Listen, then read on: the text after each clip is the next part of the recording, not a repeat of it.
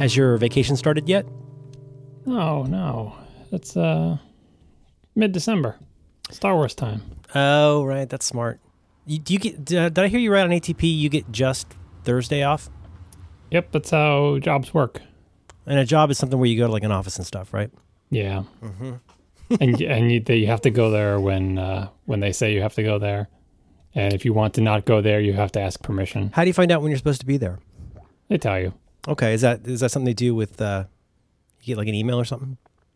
They usually brand it on you like a hot piece of iron. A small implant. Oh. Huh. Implant. Luxury. We dreamed of getting an implant. That's right. That's the only way that I've learned to identify a Yorkshire accent. Oh, I can't do regional. I mean, I can distinguish them, but they all blend when not. It's like being tone deaf, right? So if I hear two notes next to each other, I can tell they're different. But if I hear one note in isolation, I have no idea which one it is. Yeah, I'm like that. I like to think that I get good at accents. Like I spent some time in New Zealand, and I got to where I could, when I was you could offend people pretty well. What? That's the being able to do an accent, right? You work your way up to the point where everybody who is going to be offended can tell what you're trying to do, but it's still terrible. Yeah, I try not to do that accent too much because I'm not very good at it. But I also learned whenever I do a talk somewhere, I like to ask lots of weird questions. And like, stuff like, the kind of thing you'd ask if you're doing some stand-up at a plumber's convention. Like old Gus, he's going to be the last one detaching the pipes or whatever. As I'll ask like, Nailed it. Welcome back to the other alternate week where John is mean to me again. Well, you came up with the schedule. I don't really agree with the schedule, but it's just like it's a self-fulfilling prophecy. You make up the schedule, and now somehow I feel some pressure to be mean to you. Right now, I never had that feeling before, but now I feel like I have to fulfill some obligation. That's fine. No, it's your show. That's totally fine. Oh, don't you start with that. Don't you start with what? I will not tolerate that. Tolerate what? It is your show. This is your show. Nope. And so I will sometimes I try to ask enough questions until I get to something that's not lame. So there are obvious things to ask, like, I'll ask behind the scenes questions, like, what are the kinds of things that most people would agree, off the record? Like, what's everybody's second least favorite thing about working here? Like, what are the kinds of things that drive people crazy? Is it hard to park here? Is it, what are the weird things about working here? And so, like, when I was in New Zealand, I was like, I said to Mike, who was my co-host at this talk, what are some things, I know that it really riles, or I've heard it really riles people when you get New Zealand and Australia confused. And I was like, give me some of the high points. And, a lot of it involves jokes about sheep and stuff like that. So I try to steer clear of that stuff. But yeah, the thing was the people were very gracious. My problem is I get a little full of myself and I start to think, not that I could do an accent, but I can detect an accent, and I almost always get it exactly wrong. You mean like regional accents? Well, like within England, you're distinguishing from different parts. Yes. Where I think, from watching movies and hearing interviews with bands, like if you played me a bunch of people from Manchester and a bunch of people from Yorkshire and a bunch of people from like kind of, I guess, whatever, central London, like with kind of like the highfalutin BBC London versus like a Cockney accent, a Liverpool, like I can kind of tell those, like you say, with notes, right? If you play a first and a fifth, like you can tell, right? But you can't tell in obscurity, oh, that's a D sharp. But then it just falls apart. But every time I hear somebody talk like that, I mentally say luxury, and I go, oh yeah, that's probably Yorkshire. yeah. Notice I didn't try to do the accent. Also, that would have been too much of a giveaway. But I'm not entirely sure picking up your regional accents from listening to musicians is great, because I'm pretty sure drunkenness is not an accent. I'm writing that down. That's good. I suggest, I know how you love to read Wikipedia, which is never wrong. There's a page on, I don't know if it's exactly an accent, but the regionalisms of Yorkshire speech are super interesting. There's all those things like in England, like they say university. They don't say the university. I'm going past the obvious jokes about torches and lorries, but you've got, like you say, like, in hospital, in university. There's those kinds of things where they leave off a definite article. And they do that a lot. I think they do that a lot in Yorkshire. There's all kinds of weird regionalisms, but it's funny to read that article and do the Four Yorkshiremen sketch in your head while you're reading it. Have you ever seen the original of that? I think the only one I've ever seen is the one where they're all on stage live. Is there a flying circus version of that where it was televised? Well, the version that we've probably both seen, I believe, is Monty Python Live at the Hollywood Bowl. Yeah, that's the one. And so it's like Palin, Cleese, Chapman, and the other Terry Jones. It was originally done on a show that Cleese and I think Chapman, Cleese and somebody else wrote for, and it was Cleese, Marty Feldman. It's four guys, but it's still really funny. Obviously they to me that's the canonical version is the Monty Python one, but God, what a terrific sketch. And it's so compact. The whole sketch is like 2 minutes long, and it's perfect. It's still perfect. You can still watch that sketch today and immediately grok what's happening in it. I still think the accents make it funnier for us. Oh, yeah, you've said that before. Yeah, you've mentioned that about how watching, were we talking about Monty Python? Anime or Monty Python, but yeah, it's an extra bit because it's a humor act. They sound kind of funny to us, and I feel like that definitely adds to it. Obviously we're missing something too. There's a cultural part that we're missing, but I think it's more than made up for by the fact that they all sound funny to us. I absolutely, and like when I find myself, I don't do this nearly as much because I'm not in high school anymore. But when I had a better memory and less self-consciousness, I could just participate in a Monty Python sketch off and just quote them and do all the does she go, governor, that kind of thing. And you're like, I don't know what accent that is, but I know that that's an accent, and it does make it funnier. Absolutely. Four Yorkshiremen. Eat a handful of cold gravel. It's funny. So I only have one piece of FU. Not to needle you, but just to say thank you, I think. Shouldn't we acknowledge what someone did for us? Yeah. Do you realize that the ATP guys already tried to steal this for ATP yesterday? I scolded them about it, but by all rights, it is ours. Well, we don't have a strict policy about follow-out. But, we have a pretty strict policy now. Double Dagger. I'm a fan. First of all, I don't like to talk about other podcasts on podcasts because that's kind of lame. Sorry, everybody. But that was a great episode. You were totally on fire. You were very, very funny. And yes, they totally stole our topic. So last week, and even as these words were coming out of my mouth on the program, I guess 2 weeks ago now. Anyway, whatever. We talked about clothing. And I want to provisionally apologize because I did not want to make you an object of internet scorn. I didn't mean to. I didn't. I know, but I didn't. I want to say. You specifically asked for it. I guess that was your week to be mean to me. I didn't know anybody. Okay. I think you set the schedule, buddy. No, you also made the schedule. Implant luxury. We talked about clothing, and I think, of course, you'll disagree with me because you're a prickly little person. But I think we actually had a fair amount of mutual assent. The main thing we disagreed on was how much less fashionable you are than me, which is that's a tough one to win. But we both talked a lot about clothing, how we feel about clothing, being comfortable, not wanting to be a combatant in the fashion wars. And I had, as a joke, because I just assumed no one was listening, said it would be funny if somebody made sort of like a paper doll of you where people could give you a virtual makeover. You fought in the clothes wars? Oh, I can't even pull a quote. It's all right. Just keep going. Got a more subtle Plow weapon. bravely ahead because I appreciate the quality of the craftsmanship that went into the thing you're about to describe. Subtle weapon from a more grievous time. Eject. Touch out with your feelings, Obi-Wan. And so somebody who is, I have to say, just a terrific artist whose work I really enjoy. Please help me because apparently you got his name correct. A paper doll was, let me get to the point. A paper doll was just exquisitely designed and put together in Photoshop by listener David Galletly, who had previously done, if anybody's ever seen that wonderful drawing of me giving John a piggyback ride while he appears to be like looking off in the distance. I thought you were on my back. Is that? Oh, maybe I'm on your back. I don't remember. So what? One goes one way. Yeah, exactly. One goes east, one goes west. David Galletly did this and amazing, did it with named Photoshop layers and gave you a lot of really, really fun stuff. I think those are professional Crocs you could be wearing, it looks like. Well, yeah, he mixed and matched. He took, one from column A and one from column B. So you can make you can do a Island of Dr. Moreau to this thing if you just open up Photoshop. And people have been assembling their own favorite combinations. Did you see the one that made me look like Roderick / you? The Angry Professor? Yeah. That was amazing.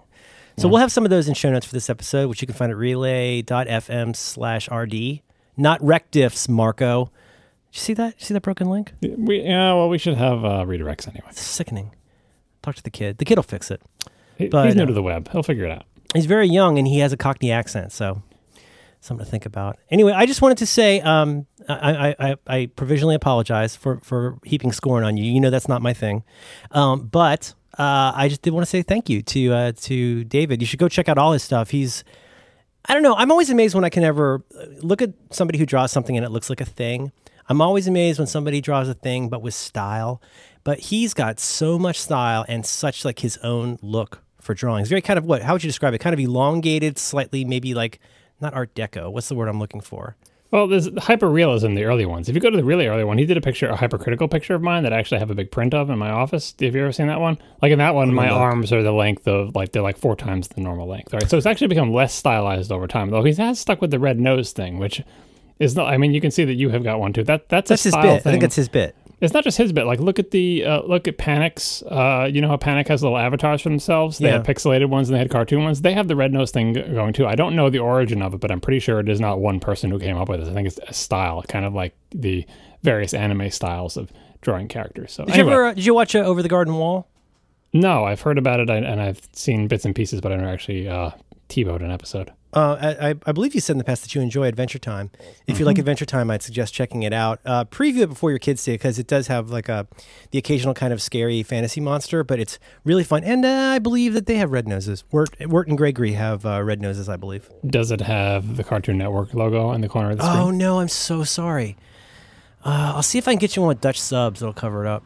Yeah. We just shift up to the other television. It's not like those shows are banned. They just can't be watched on a particular TV. Did you ever check your calendar? How much time you got left where you can play Destiny on there? Oh, no, I'm never going back. Oh, I thought you had the calendar is just to see, the idea was everyone was saying, well, it's bad, and mine took an X amount of time to fade, and a couple of people taking, a year or more. So I just want to check in a year and see how it's going.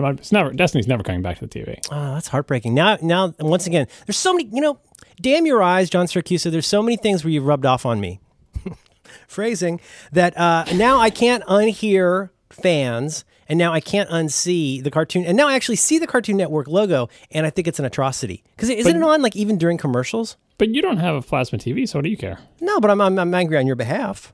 Yeah, that's careless. The thing is, people without plasma TVs get a little bit cocky here because they think this can't happen to them. But if you've ever looked at one of the screens in an airport, and if it happens that one of them is off for some reason, you can see the CNN logo or the ticker on or just look at the baggage check-in LCDs. Those little kiosks where you go to check your bags and stuff. They're totally ghostly looking. Yeah, right. And those are LCDs. So if you think LCDs can't quote unquote burn in, it's not the same mechanism as plasmas. It's entirely different. But the bottom line is, when the thing is off or not showing something, you can see something on the screen. And what you can see is whatever's been on the screen for a really long time. Now, those are extreme conditions where the screens are on all day and they're in the bright sunlight and they're really old and so on and so forth. So most of your TVs are probably fine, but nobody is safe. And what really bothers me is Destiny can't come back to the TV until I get rid of this plasma. I'm probably going to replace this plasma with an OLED in a couple of years when they start to settle down.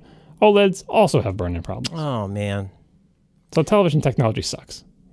It does. I've been watching, Wirecutter in the various places. And I'm no John Siracusa, but I don't want to be a total dumbass. The conventional wisdom there and elsewhere seems to be, or at least as of a few months ago, this is a terrible time to buy because we don't know how 4K is going to shake out.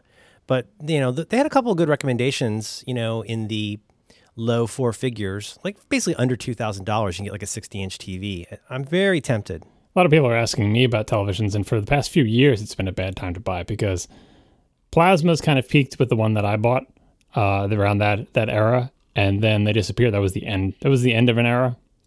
Especially, there was a great time to buy when plasmas had the best pictures and the best response time and the lowest input lag, and were actually also cheaper than the highest end LCDs. It was a weird time. It was like LCDs were the new rage. Really big, good LCDs were super expensive, and you could get a better a TV that was a plasma that was better than the best LCD you could get for less money, sometimes significantly less money. So that was really crazy. That was I bought it like a little bit after that. But anyway, that time ended.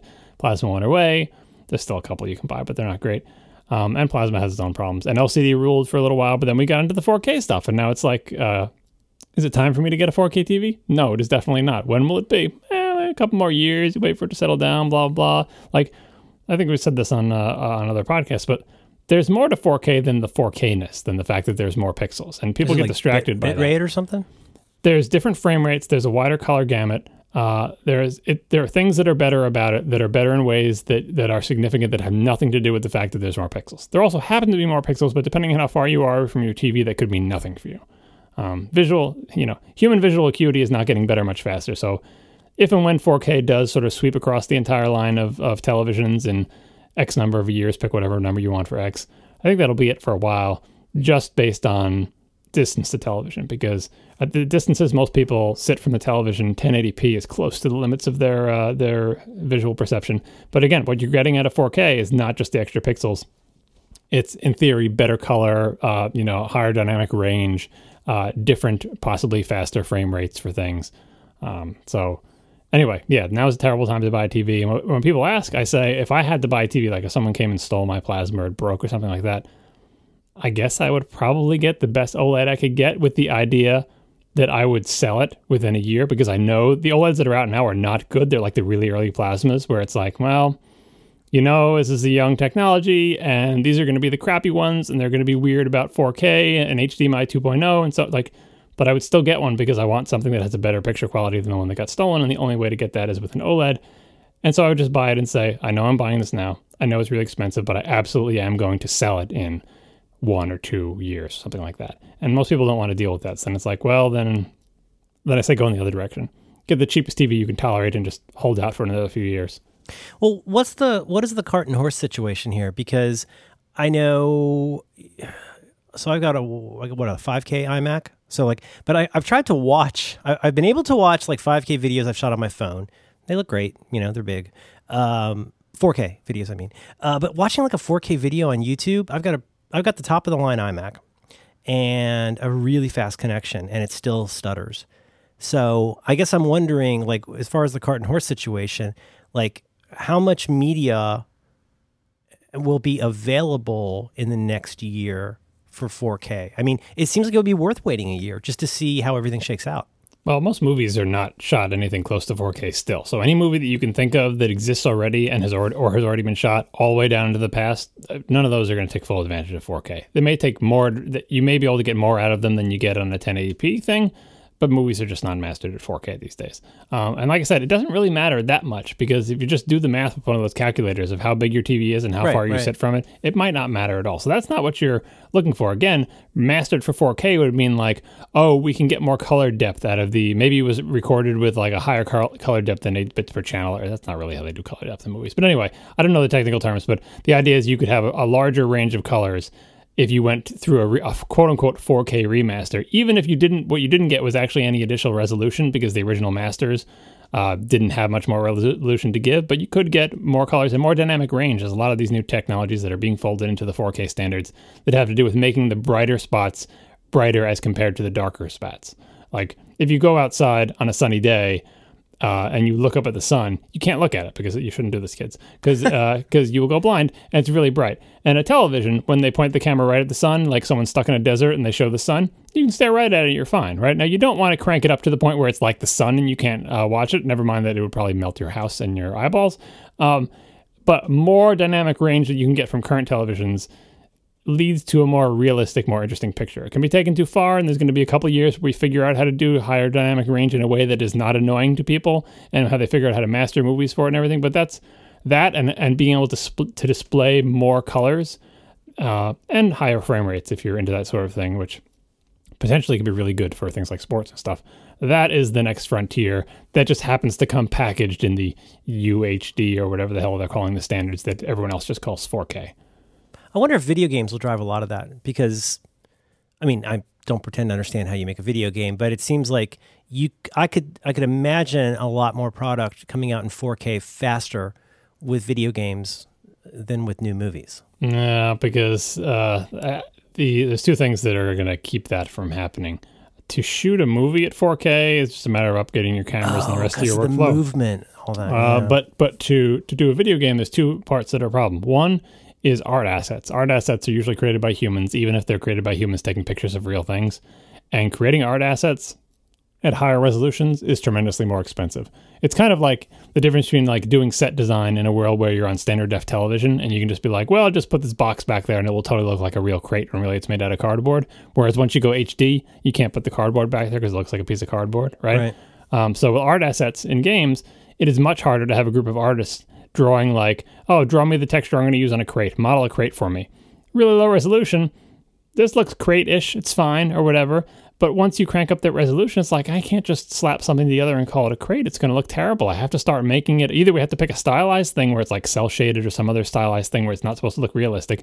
But if it's supposed to look realistic, like many games are, it's much harder to make that artwork. And it becomes just so much more expensive because every little thing you do, it takes longer to do by people. So that's one thing. And the second thing is when it comes time to render the game, you need more computing power to render higher resolution. And the higher the resolution and the more detailed, the more you need to make the gameplay reflect that. It looks weird to have something that is realistically textured break apart into pieces that look like they're giant Fisher-Price pieces because that's not how a real thing would break apart, and it sort of doesn't match up. So even today on 1080, there's a lot of games like, Halo 5 that just came out. There's a couple of good articles about how they dynamically downscale the resolution to maintain the frame rate. They can't even maintain 1080p on modern consoles for this first-person shooter.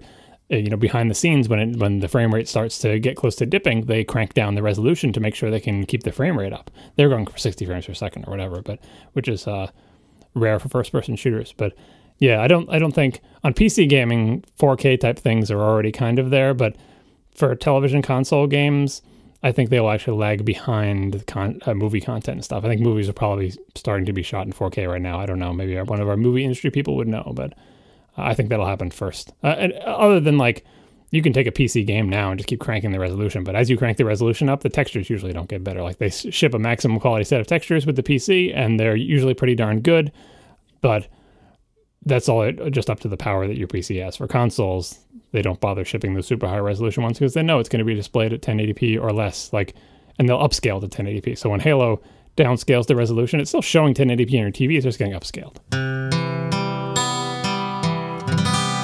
This episode of Reconcilable Differences is brought to you in part by Backblaze. You guys know Backblaze. It's a personal and business backup for Macs and PCs.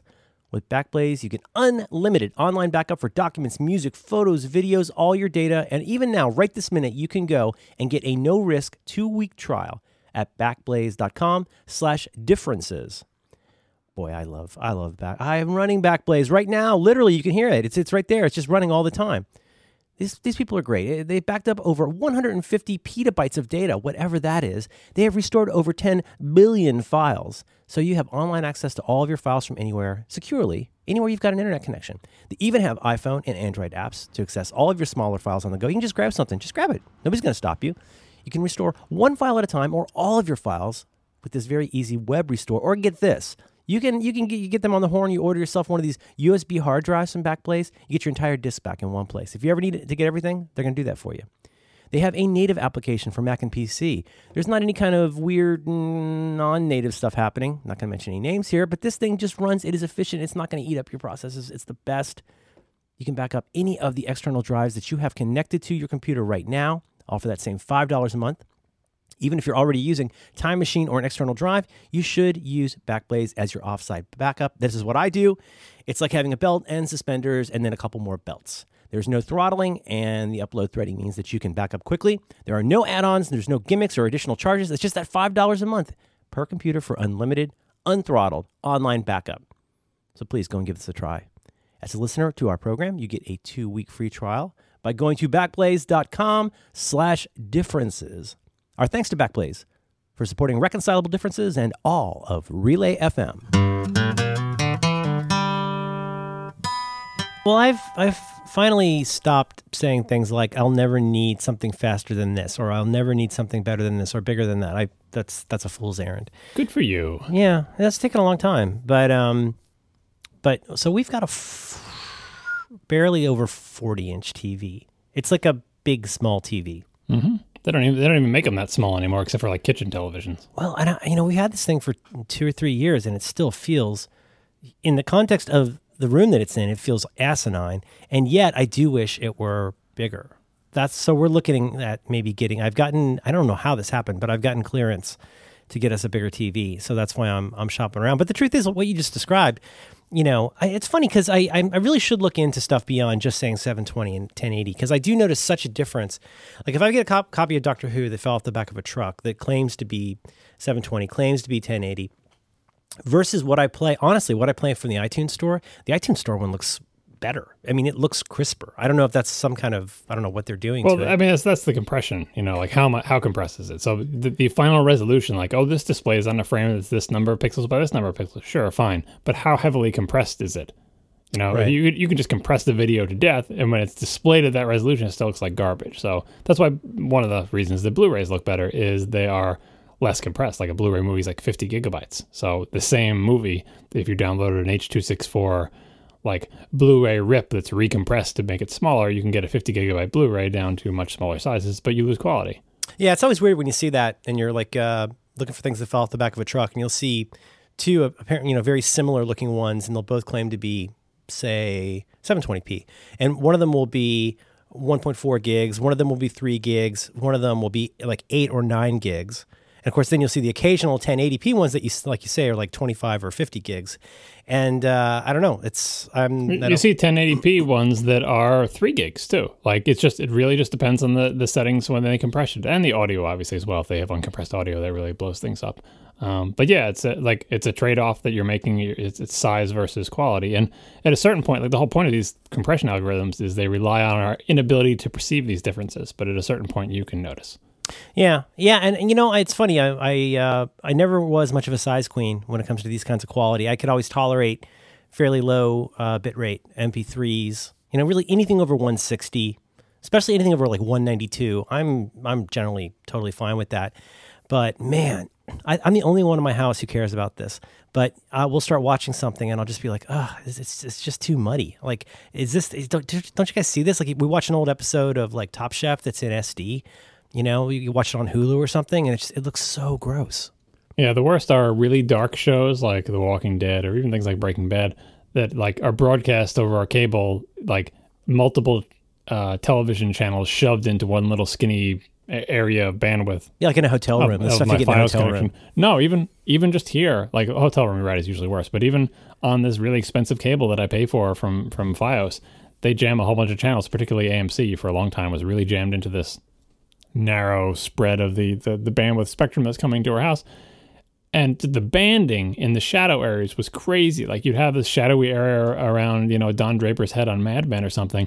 And it was just like an 8-bit dither from a Mac 2 in like 1987. It was just, there was like 4 colors, black. Looks like the Warner Brothers logo, like a Target. Dotty brown, and it would shimmer and move and wave. And that's not because... I hate that. That drives me nuts. That's not because of the quality of your television, and that's not because of, the compression. Well, it is the compression algorithm, but like they needed this show to be as small as possible to fit in the allotted spots and whatever their bandwidth thing is. And they compress the hell out of it, and it looks like crap. And so, if you were to get Mad Men on Blu-ray and look at that same scene, it's like thank God. Because at a certain point, it becomes distracting, and you notice. Like I try not to notice it, and generally I don't. But at a certain point, you're like, you notice it. It's as if suddenly the thing has become cell shaded or posterized or whatever.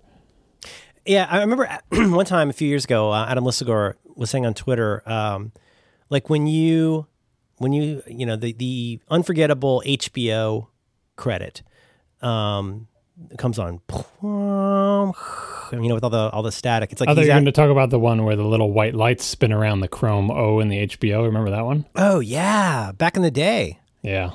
But, he's asking, what is the show? When you see and hear that, what is the theme song you imagine coming on? It's really interesting to see everybody's different ones. For me, it's still Mr. Show or Sex and the City, oddly enough. Like, I still expect to hear, or maybe Curb Your Enthusiasm. But what's funny is that what do you call that? What's the term for that? The credit, not the bumper, the button, the thing at the beginning. The wrong person to ask. But, you know where I'm going with this probably. It comes up and it says HBO like feature presentation or something. And it's just an incredibly complex pattern of static. But like it renders like crap. on everything. Because, it's like when you watch water or leaves in a movie, like you see all of that. What artifacts, I guess you call it?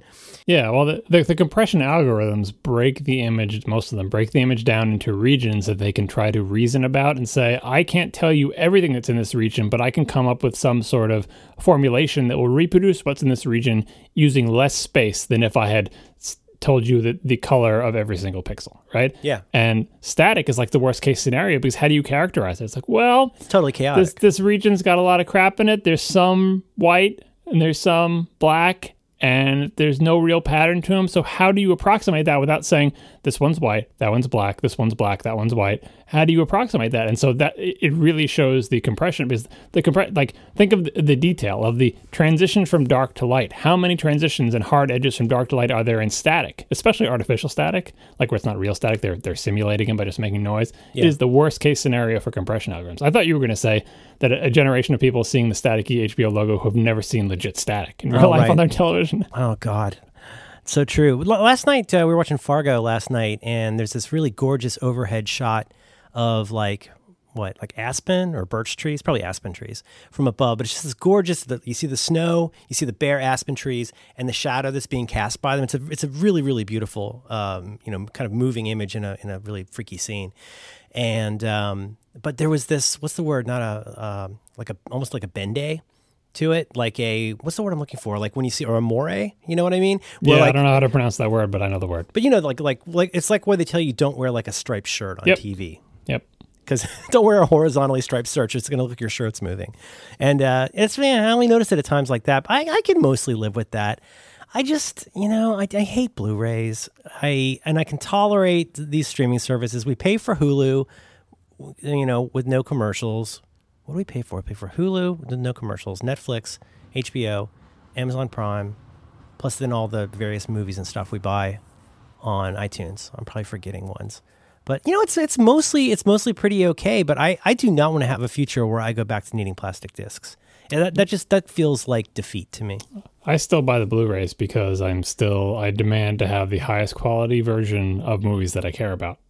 So I got Inside Out. There is a difference. There absolutely is a difference. Yeah, and I got Inside Out on Blu-ray, but we made sure we got the one that has the digital iTunes copy included. So when the kids watched it, they watched it off the Apple TV on iTunes. But I feel better knowing that we have the good one. And when I watch my Miyazaki movies, which generally are not available legitimately anyplace except for on disc, but I definitely watched them off the Blu-ray, and I have the kids watch them off the Blu-ray too. What are some of your favorites in terms of like how it turned out on the Blu-ray? Like, are there some where you feel like we talked about The Godfather on here before, the restoration of The Godfather and how many people were frustrated with the noise and all of that. Are there certain things that you think look particularly good on Blu-ray versus other media? Or are they all just uniformly equally better? Well, it's difficult to say because the ones that stand out in my memory are the ones that look messed up on Blu-ray. Like, so Star Wars, for example, setting aside all of the special edition stuff, even the completely unaltered scenes are color corrected to my eyes incorrectly and badly. So that really annoys me about the Star Wars Blu-rays. Is this where you get you get the pink ship and stuff like that? Like at the beginning, you get the ship goes by and it's kind of pink.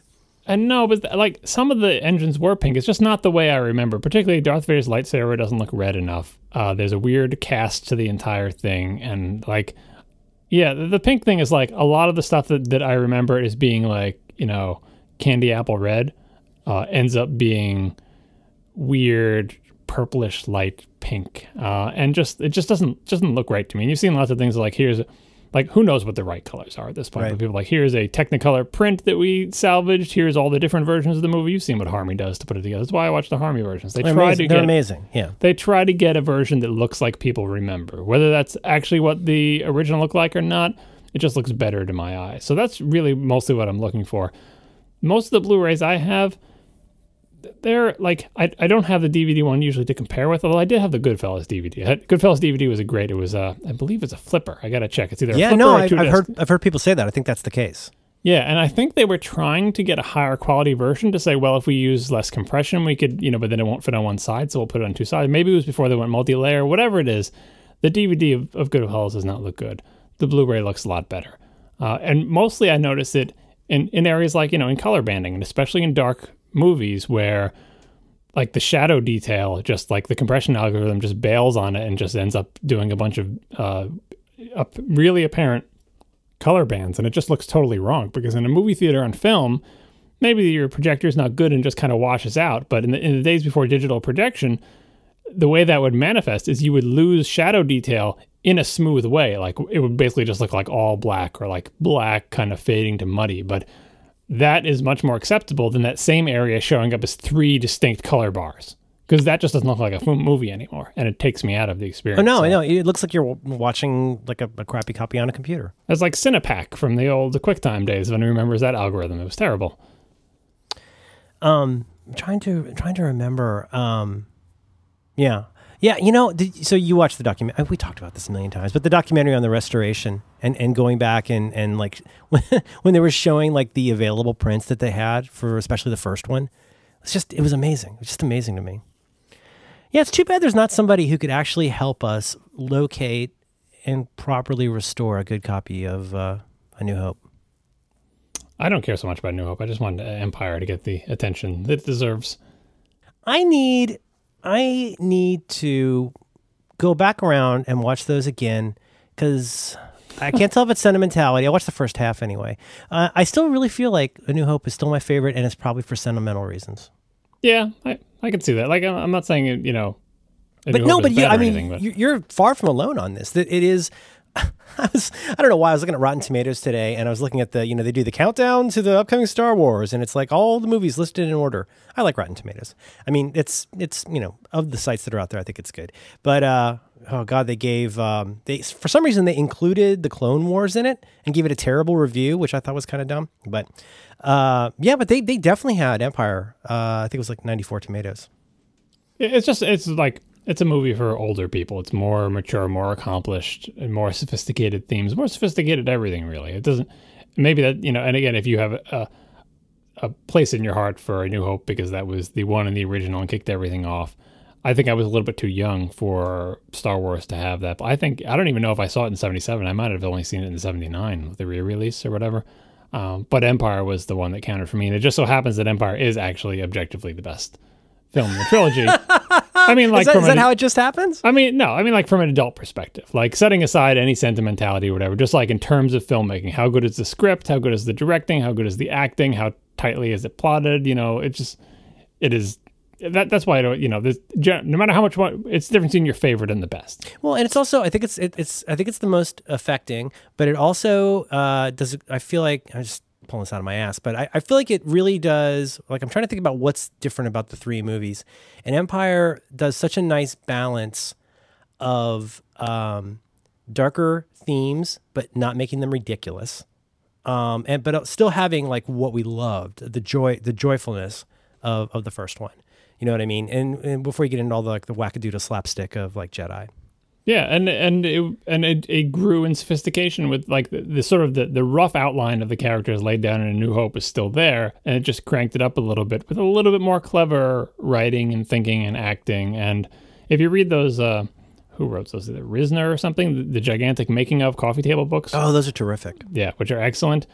And you just read about Empire and the people who were involved, and from the actors to the director himself to Lucas and everyone else, thinking about how each scene would play out, it seemed like they were on top of their game in terms of clear-headed thinking about what makes for believable characters and a good scene and the right amount of drama, and just they were concerned about all the right things and not concerned about all the they talk so little about spaceships and lasers. They get the people right, but they also, the relationships are plausible and the motivations are plausible. You care about what you believe, what those people feel. You see it on the screen, and I think it's an unusually subtle and assured attempt at showing these relationships of these fantasy movie characters. Yeah, and I was really struck by like how the actors were bringing like to the scene in a way that, like, I guess maybe I don't know anything about movie making, but maybe it only happens after the actors have a little bit more stature, like, because hey, we were in the first Star Wars together, and I forget if by that point Harrison Ford was Indiana Jones yet, but and they come in and they have ideas about what their character might do or say, or how this might be played, or different line readings and stuff like that. And it's, it's a bunch of people all contributing, a little bit of tension of like each one fighting for their character to do the right thing and the director mediating between them. But it's like you're struck by how much all the people involved in these things care about the scene in a way that you think like cynically, like, oh, they just show up and it's like, Harrison Ford is like, oh, you can write this stuff, George, but you can't read it or whatever. And like, I'm in this weird space movie, and Alec Guinness was so famously like dismissive of Star Wars or whatever. But like, reading about the Carbonite scene and the whole, I love you, I know business, and how they play off each other, and how like the tension in the scenes in the Millennium Falcon, that the actors were invested in giving good performances and making these believable characters, and had actual input, positive input into the final result in a way that you wouldn't expect if you just like, oh, it's one of those silly space movies and they're just in it to get their paycheck and who cares. Yeah.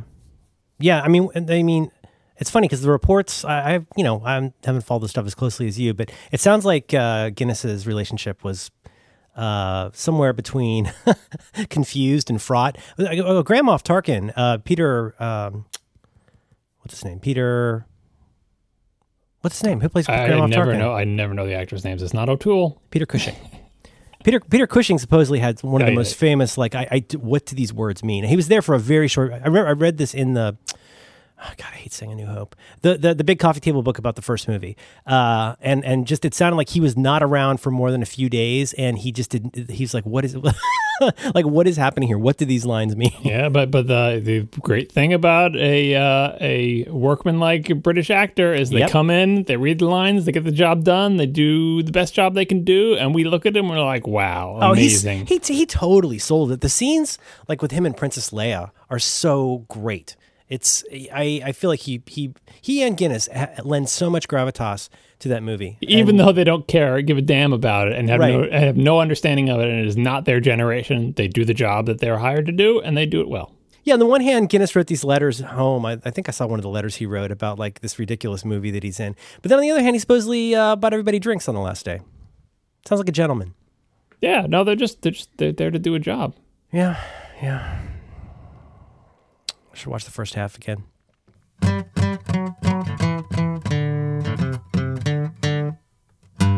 This episode of Reconcilable Differences is brought to you in part by Casper.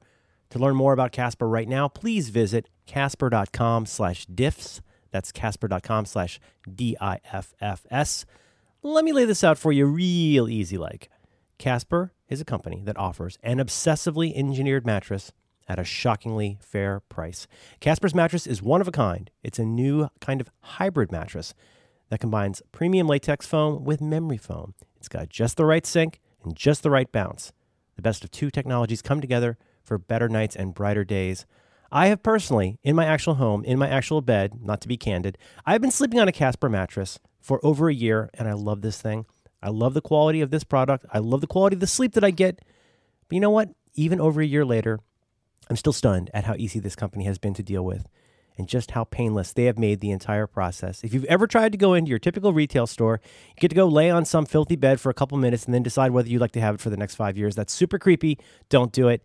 Casper is going to get you into a wonderful mattress in a way that is so easy to deal with.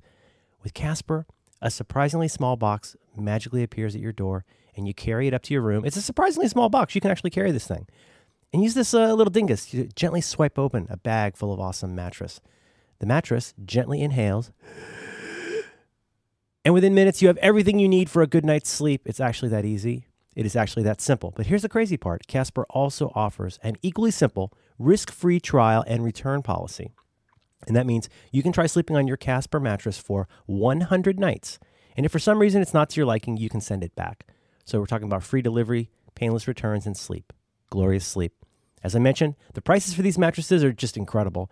$500 for a twin-size mattress, $950 for a king-size mattress. Go and compare that to the filthy items in your local retail store, and you will be as happy as I am. Maybe happier. I'm not that happy of a person, but God, I love this mattress. Casper even has a special offer to listeners of Reconcilable Differences. You're going to get $50 toward the purchase of any mattress by visiting casper.com/diffs and use that offer code DIFFS, DIFFS. Get yourself one of these mattresses, carry it up to your room, apply the dingus. Terms and conditions do apply. Our thanks to Casper for supporting Reconcilable Differences and all of Relay FM. this week, I think we have two potential Uber topics that we could talk about for our main topic section. And I like them both. You can have office building or you can have Christmas tree. Or you could let me decide. Yeah, you pick, because I like both of them. Well, can we talk about it? Or do we just pick? See, okay, here's the thing. We got jobs and we got holidays and vacations. Jobs is one I was very excited about that you entered in last week. And I'm very excited to talk about jobs because I'd love to hear what you think about that. But on a personal basis, I'm very interested in how you feel about holidays and vacations, which is very much related to jobs. Because it seems like, there's always the joke about, you and your vacations or whatever, but it seems like that's very important to you. There's a joke about me and my vacations? What joke is this? Oh, yeah. Oh, it's over on the Slack. Everybody's always just making fun of you. No, that's not true.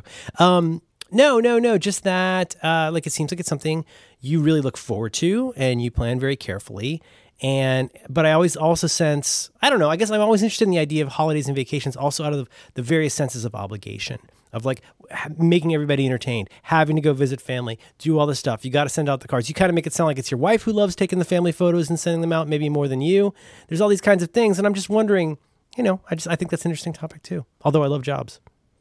Well, you got to pick one. It's on you. No, I don't. No, I don't. It's your week. Your week to pick. No, it's my week to be mean to you. And part of being mean to you is causing you to actually make a choice, which you think is being mean. I should write that down. Well, unless you, we're recording this a couple days before Thanksgiving 2015. Unless you have a strong objection, I like holidays and vacations. Done. I think this will end up being a different topic for me than it is for you, because a lot of the things you listed and a lot of things that are stereotypically associated with holidays that I can also relate to, because I understand that this is the common experience, don't really apply to me. So my main struggle is why are you not holiday normative, I guess, or whatever. Why do I have such a different relationship to holidays and vacations than other people? And I think we should concentrate on holidays, vacations for the purpose of holidays, because we're not talking about Disney vacations here. We're talking about people have off work because of some holiday, whether it's just the winter holiday when kids get off school, or the actual Christmas holiday, or Thanksgiving, or some event where the expectation is that you're going to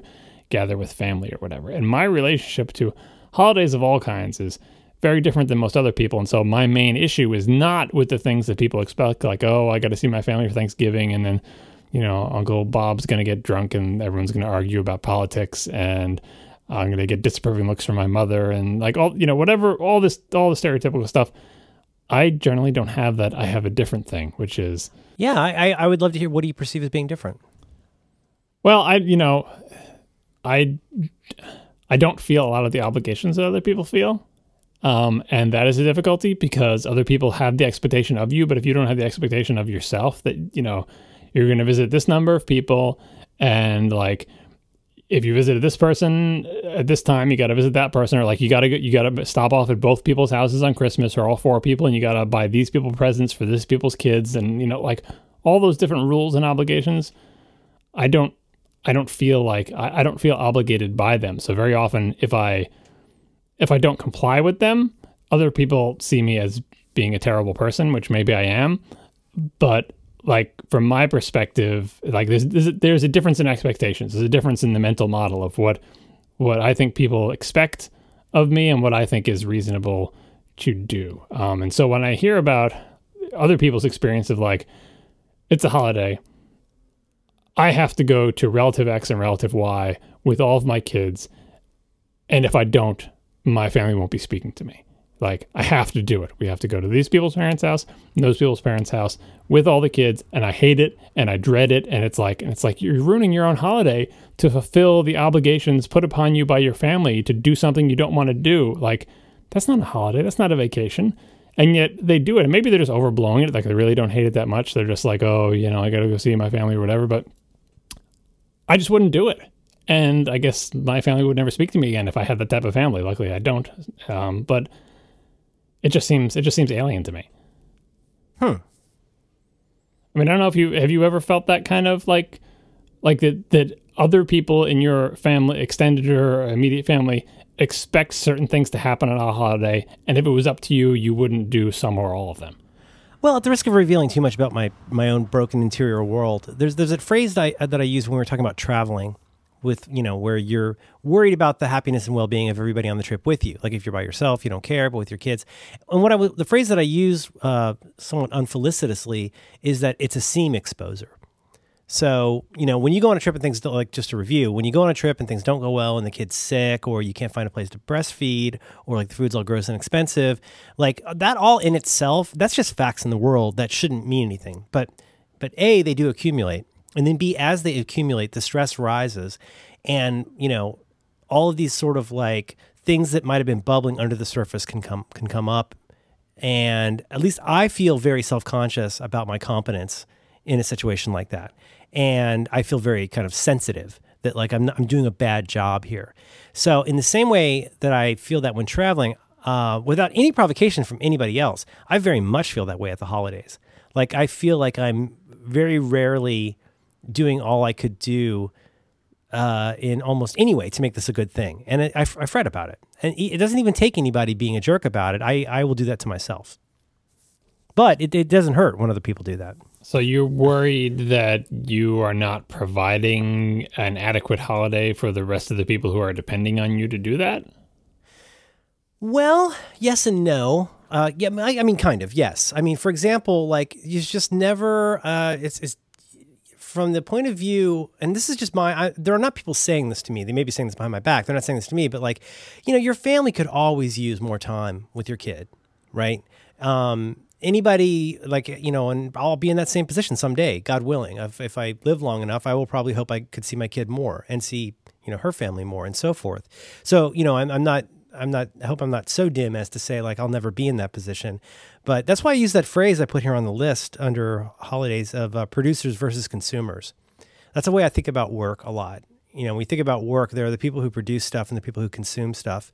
And that disparity can sometimes make things very complicated. If there's somebody who wants a lot of stuff from somebody who needs to make a lot of stuff, that can be really complicated. And especially when your kids are young, there is a fair amount, or when you're young, there's a fair amount of pressure to participate and to be there for things. And even if that's not like an obvious or overt thing, I still feel a lot of guilt about that. I don't know. Sometimes holidays can be a little stressful for me, and I think I bring most of it on myself. So are you producing cute children and then the cheek pinchers are consuming those cute children? Is this the dynamic? Could be, but I mean, the most obvious way to look at it is, let's say, like I think about it in my wife's family, like she's got this one brother who's kind of the de facto head of the family. Like, as far as I know, there was never a vote about this. There was never a meeting about this. And he's not like an alpha guy, but he's like the dad of the brothers. Like, he is the guy where like stuff just gets accomplished.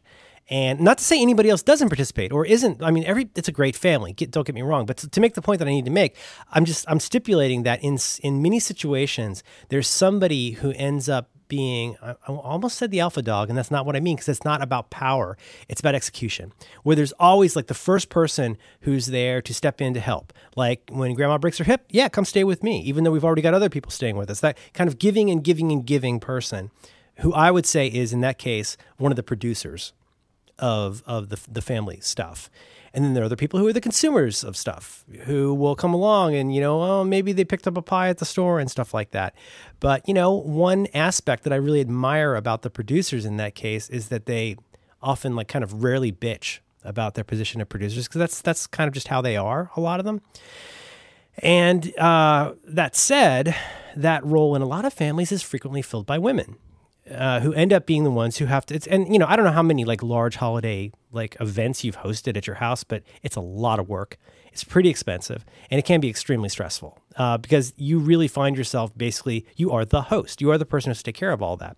So, I think about that a lot. And I think about like how I could be more of a producer and less of a consumer, which makes me kind of just feel worse about it sometimes. But, if you want to be good at this stuff, it can't be something that occurs to you toward the end of November. It needs to be something more, in the fiber of how you are and how you conduct yourself. It isn't the kind of thing where you can like, strap on a Santa beard and suddenly be everybody's pal.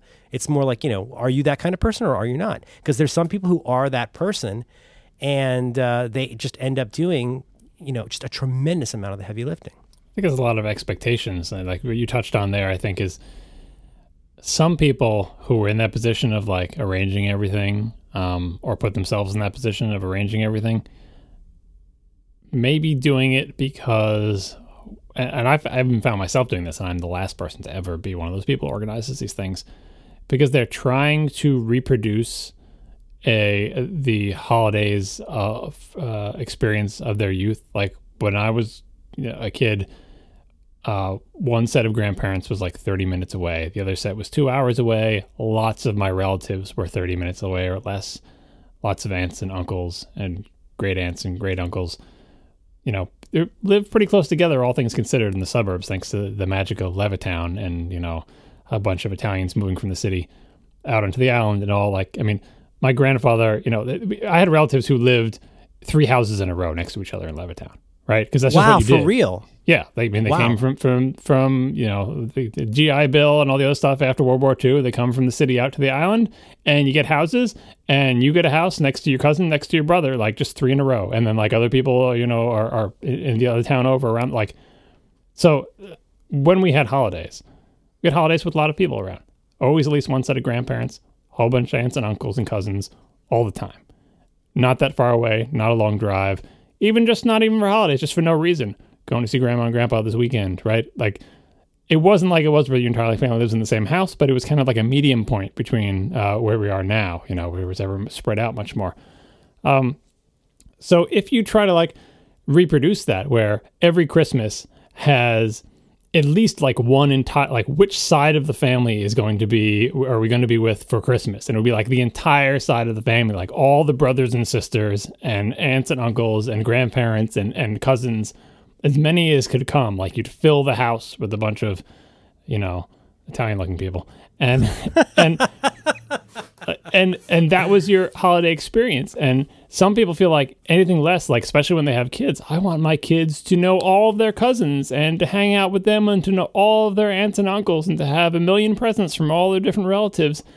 But if you live in a situation that is not like that, where every single one of your brothers and sisters and parents and cousins and uncles lives in a different state, right, across the entire country, that's just not going to happen. And if you're determined to make that happen, that can cause tensions, because you're like, am I not providing my kids with the kind of holidays that I had when I was a kid? Right. And the kids don't, they only know what they know, right? They'd much rather have I get what you're saying. But it's funny because we're always doing, it's like a game of telephone, like a game of emotional familial telephone, where, we grow up watching these certain TV shows or having these certain traditions. And when you're a kid, there are some kinds of tensions and weirdnesses that you're aware of, and many, many, many that you're not, that will not occur to you until you've left for college and had time to really think about it. And you go, oh, wow, this person was born 6 months after their parents married. That's super interesting. You know what I'm saying? You do those weird kinds of math, or you realize like there's all these little puzzle pieces that you fit together. But I get what you're saying, which is that like without realizing it, and again, it's I hate to be all Charlie Brown about this, but there is something like somewhat melancholy about the holidays in a lot of ways. Like especially the winter holidays, for a variety of reasons. But one of them is this strange feeling of like it's a weird combination of nostalgia and imagined nostalgia and aspirational nostalgia. So it's like there's what you had, there's what you wish you had, and what you hope other people can get. And when all those things come together, I think it's not unusual at all. That can be very emotional and exciting and difficult sometimes. But, in the case of her, just to be clear, in the case of her brother, he's definitely not like that. Like, he's my hero. Like, he's just like, when people die in the family, like he's just collapsing on it. Like he just shows up places, and the guy's really busy. He like runs a company, but he's just one of those, like, you get those people in your life that's just like a super person. You get these people who are just like, I can't even imagine. Like I am exhausted after picking my kid up from school and buying her a sandwich, and I'm just laying on the floor looking at the iPad because I'm exhausted. And this guy's like jetting around the country. There's just those kind of people where I don't think it is an overt, like, I want to be seen in this way. It's just, that's how they're cut out. Yeah, no, I think where it goes wrong is where people really do want their kids to have the holiday experience they had, but better. but you can't, because those people aren't around, and geography doesn't agree with it, and that they feel bad about it, and that they try. Like, I'm going to try to do that, and I'm going to be upset when it doesn't happen, and when this relative bails on me and says they don't want to fly across the country, or, can't afford it or doesn't want to host us over there or whatever. Just be like, don't you understand? I'm like, sometimes people are aware this is going on, that they really want to have. And I felt, like I said, I felt the same thing early on. It was like, I eventually fairly quickly came to terms with the idea that my kids are going to have a different experience of family than I did. And that's fine because they have nothing to compare it to. Like, as long as they feel like they're, they have a family, an immediate family that loves them, and then relatives care about them. And it's like, maybe they want to see them more often than they do because we live far away, and you try to make it happen as best you can. But getting bent out of shape about like the differences between your childhood and theirs, I mean, it doesn't bother me almost at all, even though my kids are having a very different experience of all their relatives and holiday type experiences. But I understand where people are coming from with that. And even if it's not something that you had, even if it's like something you didn't have and you always imagined that your kids would have, maybe you grew up all alone and you were an only child and you had no relatives and your holidays were only with your parents, and you're still determined to make your kids have a holiday with an extended family, so you have an extended community, and you just try to, like, I don't know. I just feel like if you're pressing, then that's where things come off the rails, because especially when it comes to kids and even just for other adults. And get back to Hobbit tendencies again. Mm-hmm. I feel like no matter what happens, as long as you can just like be content to A, not have to go into work, and B, be with people you care about and relaxing and having fun, which means not getting stressed out if the one signature dish that your family makes didn't come out right, and not being super upset about who could or couldn't come, and not getting too unhinged about... Or not taking it personally. Yeah, or like some relative is cranky about something in your house because it's not the way they want, and just being able to like chill with that and not resurface like 20 years worth of anger and resentment about your younger or older sibling or your parents or whatever. Like, difficult, I guess it's difficult to deal with that type of thing, but one way to do it is to say, I know you see a lot of this in advice columns around this time of year where people write into an advice columnist and be like, I have this fraught relationship with, my mother, my father, or my siblings, and I'm really worried about the holidays, and every time we come, this person gets angry at that person, or this person gets drunk, and blah, blah, blah. And the advice columnist always says, why don't you just spend Christmas with your family at your house and just tell your parents or your brothers or whatever, we've decided that our family is going to spend Christmas by ourselves this year. And they always say it in that advice columnist way, as if they just be firm, set boundaries, and it will be fine. Maybe your relatives won't ever talk to you again. But at a certain point, like, realistically, they don't mention that, but at a certain point, it's like, maybe that's the way for you to have, and because the bottom line is it's supposed to be an enjoyable occasion. So if you have some issue with your relatives and they still want you to show up or whatever, just have Christmas by yourself at home, right? Or even if you don't, even if you love all your relatives, but this Christmas you don't want to be battling the airport and, lugging luggage around and kids and fighting for overhead bin space and braving traffic in the snow to get to and from some relative's house, maybe you just take an off year. And again, Hobbit attendees coming out. I would like to do that for every holiday and never see anybody and just stay in my little Hobbit hole, right? So there's that tension against like what the rest of the world expects, and I just have to sort of walk that line. But for a lot of people, when I hear these horror stories, I'm like, I guess you can just view holidays as another like thing that you have to do for work. It's just like a different kind of work. And I'm not saying like totally disengage from your family, but if you have any kind of dysfunction like that, where you legitimately are dreading your holidays, not in a I'm dreading the holidays, but in a legit way where you're dreading, because that's, all the people have like the suicide around Christmas and New Year's is so terrible. Like for a lot of people, this really is a horrible time of year. And it makes me sad that something that could and should be enjoyable has just turned so much for so many people. This is supposed to be a happy occasion. Let's not bicker and argue about who killed who. Right. I got a lot to say about this. One thing is, just to be clear, when I was talking about holidays and vacations, this was part of it. I didn't mean to just make it about like the dolor of Christmas. I also was just curious about, just as a double dagger here, like just kind of how you feel about the whole idea of time off, as against work. I want to circle back to that. But so much to say. Another part of this is that I think one of the slightly dangerous, slightly damaging myths, like useful myths, is like, when you grow up, unless you're really like, let me put it this way, unless you're a lot smarter and more perceptive than I, which is entirely possible. Like we get sold a bill of goods in America, at least in the 60s and 70s. There was this whole like taking this. How do you even begin to describe this? From the commercials to the TV shows to the holiday cards to the whole kind of notion of Santa. There's this whole like magic of Christmas idea that is so built into American culture. And now today we can be cynical about it and go, oh, that's just to sell stuff. Well, remember, Charlie Brown said the same thing in 1965. This is not a new idea. But at the same time, like, it takes a while to really, really get that.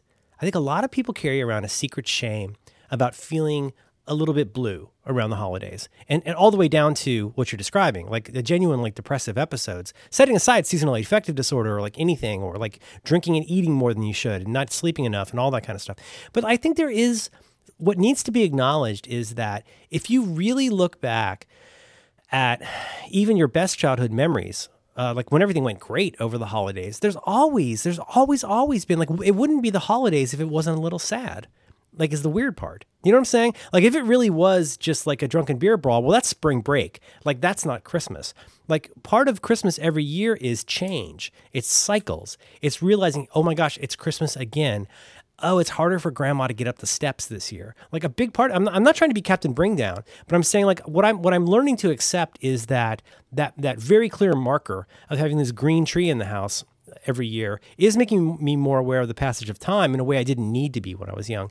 And I don't hate it, because I've come to realize I sound like I'm in a William Faulkner novel, but I do think that's a big, if you don't acknowledge that feeling of nostalgia, like, and what is nostalgia? I think it originally is a Greek word. It's like about a certain kind of pain about the past that we have. That's what nostalgia is that it's not only this yearning for the fact that there was this thing that we used to have that seems golden, but also knowing that we can't have it. If we knew we could have it again, it wouldn't be nostalgia. It would just be a wish list.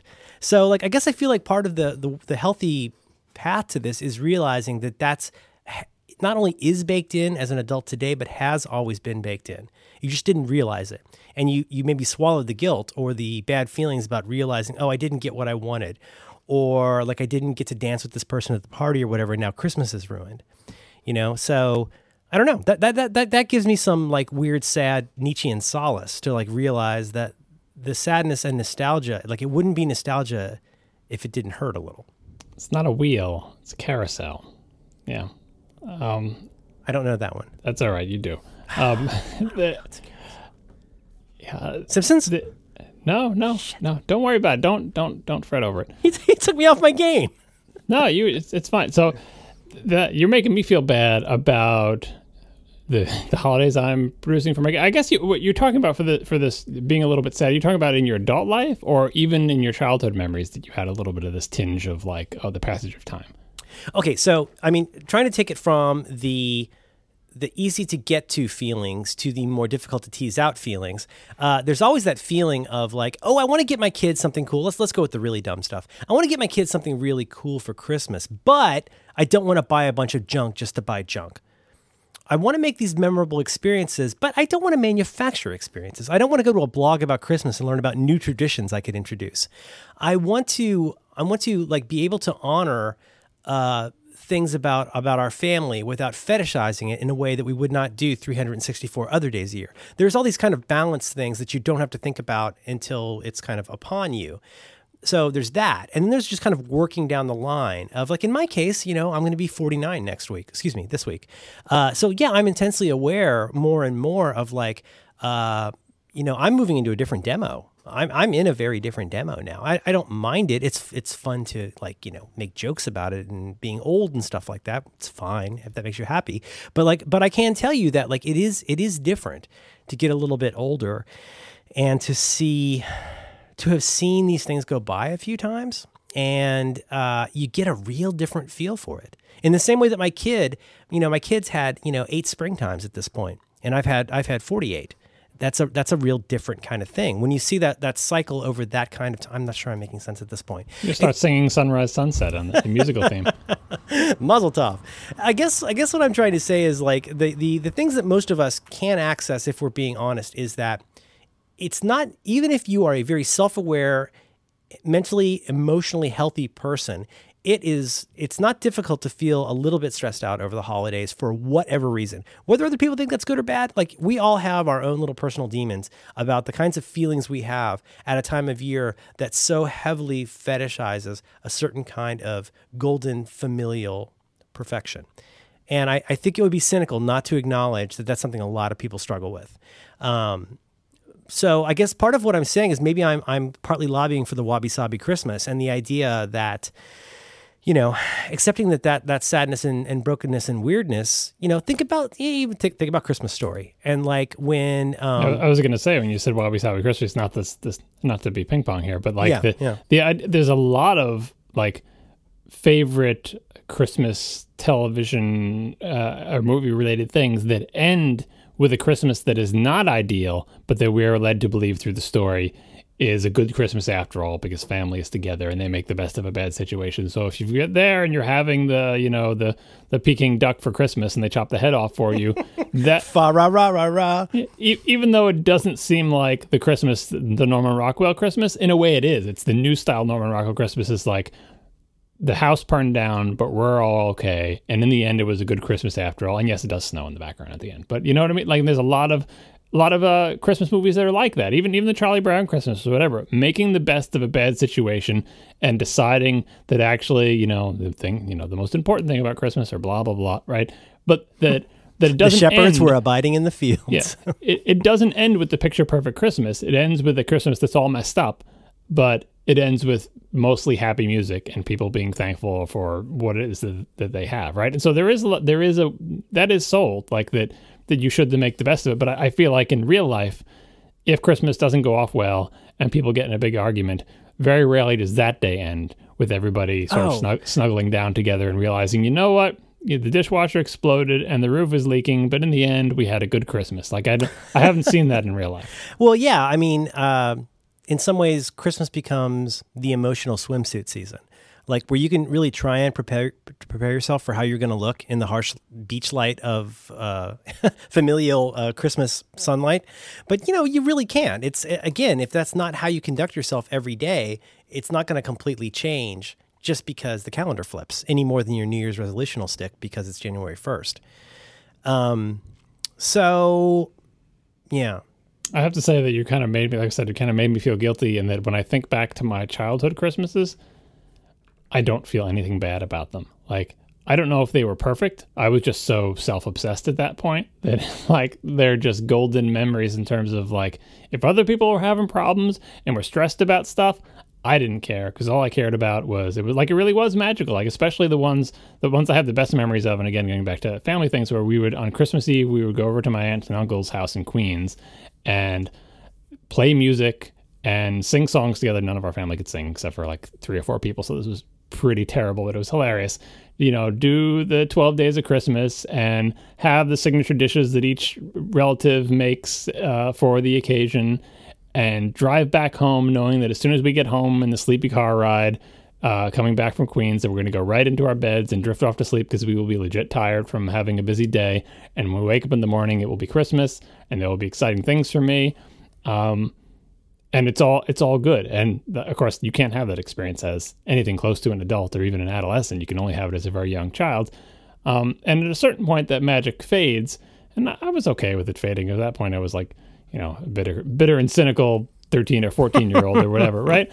Right. But then, like, now you turn it around and you see the world through the eyes of your child, and like, am I giving my kid any experience that even comes close to that? Should I even try? Or are they having their own magical experience that's very different than mine? Or am I just ruining it entirely and my kids will never have... I mean, don't you think that every parent of every generation, in addition to feeling like, the kids these days, feels the opposite, and that they feel like their childhood was more idyllic and perfect, and that they'll never be able to provide that for their kids because they don't live on a farm anymore, or they didn't have a pet dog, or they didn't kill squirrels with a pocket knife, or whatever it is of their memories of childhood. Oh, every Christmas we go squirreling. Yeah, that doesn't fit in the modern world, and they're like, but they're never going to have the Christmas that I had. But on the one hand, we never did. I mean, we were at that point, we were still, in this fifth generation, post Dickensian idea. And I just want to also underscore the word Dickensian. Like, part of what makes A Christmas Carol like moving is it's Dickens, and it's got a bunch of sad people and a crippled kid in it, and it's like it is really sad. But to your point, I think it is. There's the heightened feeling and the heightened awareness of being a little kid at Christmas and noticing everything. And I'm not going to go into it because I don't want to cry on a podcast, but like thinking about certain things from my childhood, like around family members dying and stuff. And like, getting through that Christmas, that's fun. But, some of the things I really remember, like I remember being at church in 1977 and coming outside after the Christmas Eve service and it was snowing. And it really did feel like something out of a TV show, which is exactly how I would have described it at the time and how I would describe it now. But I have such clear recollections of what gifts I got, what years, but also just that mix. And again, I think you can't have Christmas without this mix. And herein lies the healthiness, is realizing that all of that, like, if your heart only uniformly feels good about it, that's good. And that's a happy, healthy thing for people. But I guess what I'm struggling to get at is that it's actually that combination of happiness and sadness, of elation and like desperation, of like gains and loss. Again, sunrise, sunset, right? Sorry. But that, I think you can't really appreciate what a holiday like this can do for you unless you're open to the fact that that is a real mixed bag. Yeah, and even if the mixed bag is offset by time. So my perfect childhood Christmases are paired with the future Christmases in which I look back on those Christmases and realize I'm never going to have one of those again. And so that Christmas is like informed by the past Christmases and becomes bittersweet in a certain way.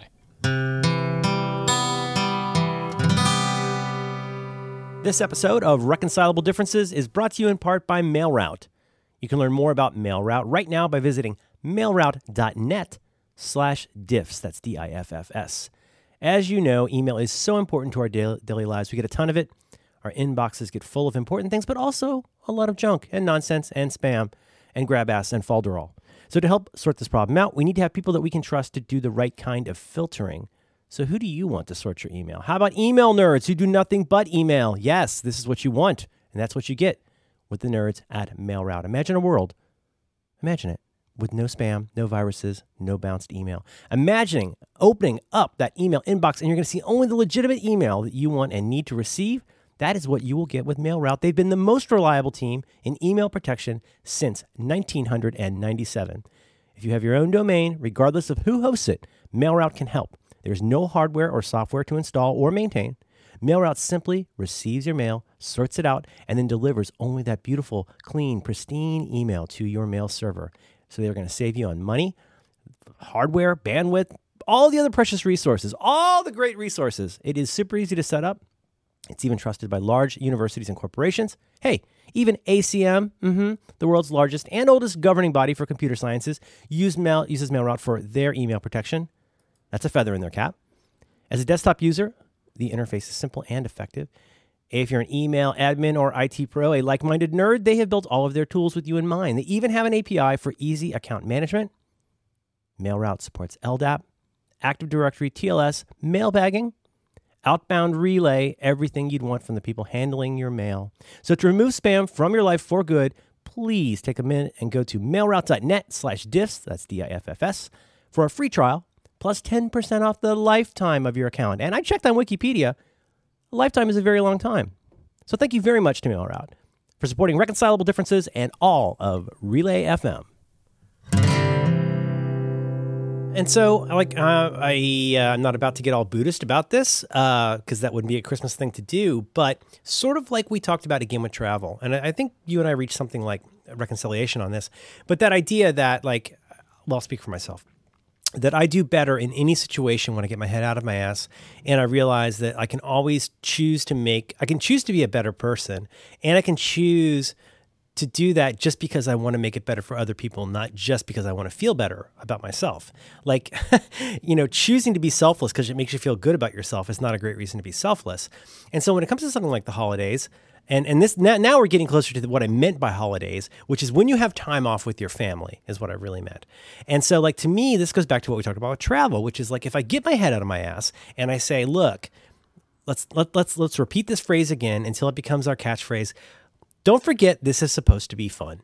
or it doesn't have to be a nightmare. It's only, we make it worse when we, toss on all of this emotional coal to make this something that is difficult. And again, I can do that myself. I'm great at that. I am from Cincinnati, Ohio. I know how to make myself feel bad without any provocation. I'm super good at that. But again, for me, that means getting to a point where I go, like you said, sort of like when you go to Disney World, that's not your opportunity to play, Cesar the dog handler and have your kids be perfect. It's your chance to pull back a notch on discipline and be mellow without it turning into a madhouse. So for me, that means what I'm trying to get better at is get a better clutch about getting into a holiday faster and more completely, becoming less selfless about the time that I spend on that, on worrying about my own nonsense, and to find the right balance of keeping it on the rails and being a producer rather than just a consumer of fun. And I know I have successfully made holidays sound like work, but I think that's good work. And that's a way to be a dad in some ways, is to get out of your own thing and try and make it good for other people and keep it moving even if it's not going perfectly, because that's part of the fun. That's the stories that you're going to remember. Yeah. I find that thinking about how my kids experience holidays is mostly counterproductive, because in the end, I really have no idea, and they have no idea until they look back on it. So I'm just kind of doing the best I can with fingers crossed. But with the adults, if there are fraught relationships among the extended family between adults, there's only so much I can do about that. I can try to be helpful and supportive and not make things worse, but at a certain point, there are certain things that just have to be endured. You know what I mean? The family obligation of the certain people are going to all be together, and there are certain unresolved issues amongst those people, legitimate or not, and whether or not you have a stake in them or are asked to take a side or anything like that. There's only so much you can do to that. And that's the case where it's you're not going to solve this. Just try not to make it worse. And it's difficult. Well, but here's another one that I don't know. I'm genuinely curious what you think of this. But if you think about it, when you're, and I think we've both talked about this, and I think we struggle with this in different ways, is not giving your nonsense to your kids, not giving your kids your anxieties, or however you want to phrase it, that you want to let your kids, or as you said so much, there's the genetics of who your kids are and how they are, they're going to become how they are. But again, now you've got this magnifying glass of Christmas. So what happens? Now you go, oh, I'm a parent now. I've got a kid. I would like them to have a nice Christmas. Now, even if you're not an idiot who's trying to artificially create this entire movie about Christmas for your kids, you still can't help but feel, I want you to have a Christmas as good as I had on my best Christmas. But I want to be in the business of creating a good experience for you. But when you're doing that, or I feel when I'm doing that, there is a part of me that is not an adult. There's a part of me that's there's this past version of myself that happens to be in this body that's going oh man, what could I do to make an 8-year-old kid's Christmas really great? Which at a point is good, because you're open to the idea of what would be fun for your family, or would be memorable or enjoyable, or however you think of it for your family. But that's actually only a couple steps away from being a child with a partially completed emotional master's degree. You're basically an advanced child at that point, and you have to be careful, because now you have the vulnerabilities of a child. And if you get disappointed by how Christmas went, you're basically a petulant middle-aged child now. And that's the tough part, is where you go how do I make this not about me to make this whatever it's going to be for people, without making it my hang up and my deal. That's a Christmas TV and movie special trope as well, where there's the adult, they always have, that's another very common, they have the adult who's pressing to make the perfect holiday for his family. And there's always a scene where the pressing comes to a head, and one of the little kids, being the wise adult in the movie, even though it's really little kid, says, Dad, I don't care about whatever it is that you're currently upset about. I would just like you not to be. What is your story with the Christmas where you got the really good Buzz Lightyear? You've told that story before. Do you remember what I'm talking about? Yes. Is that what you're trying to do? That was such a good Christmas, and all she remembers is me cursing. It was such a good Christmas. She got the best presents. We really nailed it. Really, really good presents, but the tree was great. Everything went great. But what she remembers of that is me trying to get Buzz and Woody out of the wires that held them into the package. And I think that's the first time that she remembers me actively cursing. Yeah, because what you think you're coming away with the Christmas, this is the Christmas where you got all the great things and everything was perfect. And all she Goddamn remembers Buzz Lightyear. That's the Christmas when Daddy got really mad. Yeah, and I mean, it was frustrating. And you were pressing at that point. It's like I want this to be perfect, and everything would be perfect if only this damn toy would come out of the box. And they use screws now too, like actual screws. No, literal screws. And I wish I had taken a photo of it, John, because I know if you could appreciate what it took to get somebody. Oh, God. The wire wrapping guns they use, like the ones that do the twisting. Obviously, that's not a human doing that. It's a machine that takes those things, twists them. Like there's the screws and there's the wires, and they're twisted 8,000 times around. And you got to get out the wire cutters if you don't want to untwist those for an hour and a half. This reached a nadir in her birthday last month, where a friend of hers gave her one of those creepy, skinny, like ghost teenage dolls, like the creepy high school girls dolls. Is it Monster High? Monster High. Great. Now we've got that in the house. Like this. If this doll were scale size, she would be 5'8" and like 90 pounds, maybe. It's like the Nightmare Before Christmas proportions, big pumpkin head. And I get how they want it to look good on the shelf, but there were so many wires and rubber bands. There were no screws in this case. Thank God. That'd be a little too on the nose. But it took me like 20 minutes to remove this gift I didn't even want her to have. It was heartbreaking. I'm very familiar with those dolls and the packaging. Does your girl like this? That's another thing I think about in terms of holidays and the issue of taste. Gift buying specifically. No, volume of toys. Oh God, yes. Right? When I look back on my childhood, I always feel like, and I think this is actually legitimately true, that both my parents had better jobs than we do. That basically, you hear all the BS about, this is the first generation, Generation X, or the first generation to not do as well as their parents. Not that my parents were super rich, but in the grand scheme of things, they had better jobs than we have, just because there were better jobs back then. Like in terms of, they started off at lower pay, but they ramped up and they had one job their entire careers, and they spent their entire careers working for the government and got ridiculous pensions that don't even freaking exist anywhere. Like their pensions are crazy. Healthcare pensions, just seemed just non-existent, right? So by the time we kids were getting to the age to remember anything, their pay was pretty good. Their benefits were pretty good. Their job security was really good. And it just feels like they had more than we have, at least in terms of security. And yet, we got way fewer things. We had fewer toys. We had less expensive toys. Anytime I wanted an expensive toy, it was a big deal. And I would often have to contribute and, put money towards these things. And it was like, and then I look at how much stuff my kids have. And I'm like, I don't even think, adjusted for inflation, maybe I make, I don't know. Do I make as much as my parents used to? I've never done the math on whatever, but it just seems like our kids have way more stuff. And that's just like choosing. I mean, are we spoiling our kids? It was the whole puritanical thing of you'll have a rock and you'll like it and that's your toy and you get $1 and if you break it, that's it. And, and the whole idea of always wanting to give your children a better childhood than you had, that just keeps scaling up and up and up. But again, you're when you do that, or when I do that, I'm kind of giving a gift to my kid who wants it, but I'm really giving a gift to little me. When I'm doing that, I am removing any chance that you will ever have any feeling of privation, little Merlin. If you want this, you will have it. It's not about going oh, do we really need more calico critters in the house? Or beds for calico critters. We have so many beds for calico critters. And I have a calico critter IKEA here. You have no idea what the calico critters. Yeah, but no, you're right. I mean, with a son and a daughter, I feel like my wife, I'm going to blame her if she listens to this, is more prone to buy stuff for the kids. And so that's me. That's me in our house. And so she's buying things that either she had as a child or would have loved to have had as a child. Sometimes she's kind of buying them for herself. I believe she actually has some American Girl dolls that are actually hers. Not that there's anything wrong with that, as they say. It's fine.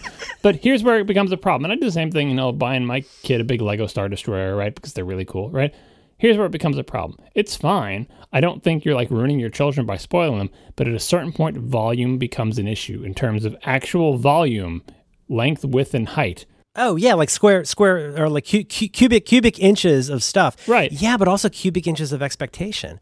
Right, and that adds up to kids who treat toys and belongings as disposable because there's a seemingly unlimited supply. You've removed scarcity, and so they don't give a damn about anything. The way I treasured like the one expensive, or interesting toy that I had, the way I like obsessed over my particular like little robot or Star Wars toy or something, they don't have that because they're like, I got a million of these, and if I don't care about this one, another one will just arrive in the house. I can't even keep track of where all these things I own are. I don't even know everything that I own. So how can I care about, So then you get disappointed that your children aren't treasuring their belongings the way that you did. It's because they have a million of them. But they are not to blame. When we say we're spoiling our kids, what we should really say is like we're spoiling ourselves. Or ourselves are spoiling. Yeah, no, it's totally on us. Yeah, no, I mean, there's this, I call it the SFM phenomenon. You got screens, food, and merchandise. Where like whatever we do, there will be like an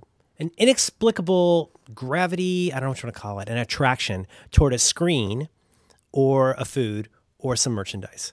And like, there's the whole experience idea. Like, I don't know whose kid like really loves just an experience. Maybe if you're like a sweet French boy with a funny hat, like you really like the idea of, oh, mama, it was so sweet of you to drive me by the graveyard. It is beautiful. But if you take your kids somewhere, they're going to want a hat or a shirt or a doll or a keychain. I think the experience thing is not that the kid's going to like it, is that that's the thing that's actually going to stick. And I buy into that. But it's true. Experiences are harder to pull off, especially since if you have kids like mine, during most of the quote unquote experiences, they will be complaining like it is the worst thing you've ever done to them. Oh no, it's absolutely true. And of those, I mean, like, I don't know if you take that, screens, foods, and merchandise, insert your own, whatever it is your kid, you've led your kid to be into, but like you will never be able to put the idea of rarely be able to put the idea of an experience on a hook and like, let some line out and have your kid run after that. With the exception of John Roderick arriving with the GMC RV. My daughter is extremely excited about that. But that is very, very unusual. And I have no one to blame but myself. You can see the link I just added to the notes. 2 words, Dudley Dursley. I don't follow enough Harry Potter to know what you're referring to. Well, especially, Dudley is the son of the Dursleys. It's Harry's adoptive brother. And the show or the first movie starts, and the book kind of starts with, before he even gets invited to Hogwarts, it's Dudley's birthday. And Dudley has gotten, what was it? He got 36 presents, and he's mad because he got 37 last year. Yep. And then Vernon swears he's got 2 more coming, like it's going to be okay. And like there's something about that scene where I don't want that to make my heart clench up the way it does, but it does, where I go like, that's not who my kid is, but I don't want to be that. I think most of us are going to be able to head that off before I get to that stage. But like the first manifestation is what I just described before, of where you see that they're valuing this stuff less, like that you build up a tolerance. And here's the pattern. And this is, I don't mean this. It's not about her. It's about me. I've made this way, but it's the acquisition rather than the having. Rather than the collecting. Oh, yeah, no. Once you've got it, it's boring. Yeah, like it's just another fuzzy thing in a pile. But anyway, so that's all on us. So it's another thing we're doing poorly. I was talking to my daughter about this today. We are in the middle right now of what we call Jubilee Week. Sometimes I have introduced to my daughter the idea of the Jubilee, which is like basically the same thing as a vacation. I was like, Jubilee Week is starting. Like we get all these days off and we got stuff and like, yeah, let's have some levity. Like we're going to go and we're going to, go stay in a hotel and have turkey, and it's going to be really fun. Do you have the feats of strength or no? The airing of grievances? What is it? It has a high, the steel has a high height to weight ratio or something. High tensile strength. Jubilee Week. Staying in a hotel, eating turkey. It's exciting. But I was telling her today that, and I've joked about this, I think here and definitely on Back to Work, I used to be the worst at getting into vacations. And I think I've told the story about, being in Massachusetts and like trying to get a Wi-Fi signal. You know the story, right? About how I actually went into a vacation house that someone was not currently in and restarted their Linksys router. Yeah. So that's all true. I think we all have stories about vacation Wi-Fi. Yeah, but like it used to be, I went through this period and I was trying to explain to her because, she doesn't care. But I was trying to say like, I used to write and I used to post to the internet And she says, put this on Tumblr. That's her word for put it on Wi-Fi. That's her word. Put this on Wi-Fi. Mm-hmm. I used to write things and put it on Wi-Fi every day, sometimes a couple times a day. So I was like, my old job I used to have, it was kind of stressful because I was always working on something. And I was just trying to explain to her, in my mind, like why it was really hard for me to get into vacations, to where by 2006, it felt like it would take me the number of days we were on vacation minus 1.5 to get me into the vacation. Do you know what I mean? I have found it in the past very hard to unhook and to get to where I can just go, hey, this is the thing we're doing now. Like, so you'd be like in work mode until 1.5 days? But that's the funny part. It was kind of work mode, but like in the early days of Wi-Fi, at least my early days of Wi-Fi or of, mobile phones and wireless connectivity, that was in some ways the worst of worlds. Like having a Trio and a Sprint connection was kind of the worst because it was just enough to let you know there was probably something out there to worry about that you couldn't do much about. And so I'd bring all this equipment along and I'd do all this. But the funny thing is I've actually gotten better at it. And I think doing podcasts has been really helpful for that. Now to have more stuff that I can only do in one place has helped a lot. I guess what I'm saying is part of the stress of the holidays for me used to be how hard it was to completely separate from what I'm doing at a given time. Why do I say that? Because I think that's really important. Like you'll never completely separate from that, but like you have to like pass through some area, some decontamination zone to get to where you're now officially in Jubilee mode. Like now it is time for our holiday season, whatever that is, even if that's for Labor Day.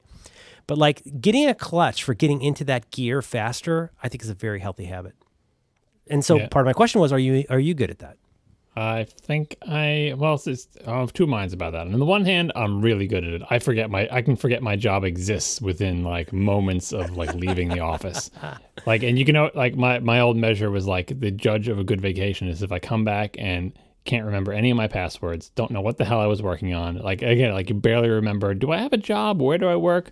I can disassociate pretty darn well because it's like, it's almost as if work and obligation is like a dream and vacation is like when you wake up and you forget the dream, like the dream is so fresh in your mind, but then like by the time you've actually got both your feet on the ground off of the bed, the dream is fading. You're like, what was that? I was feeling something in that dream and it was really important. What the hell happened? Oh, whatever, never mind. And it just disappears. And like my real life is when I don't have to work.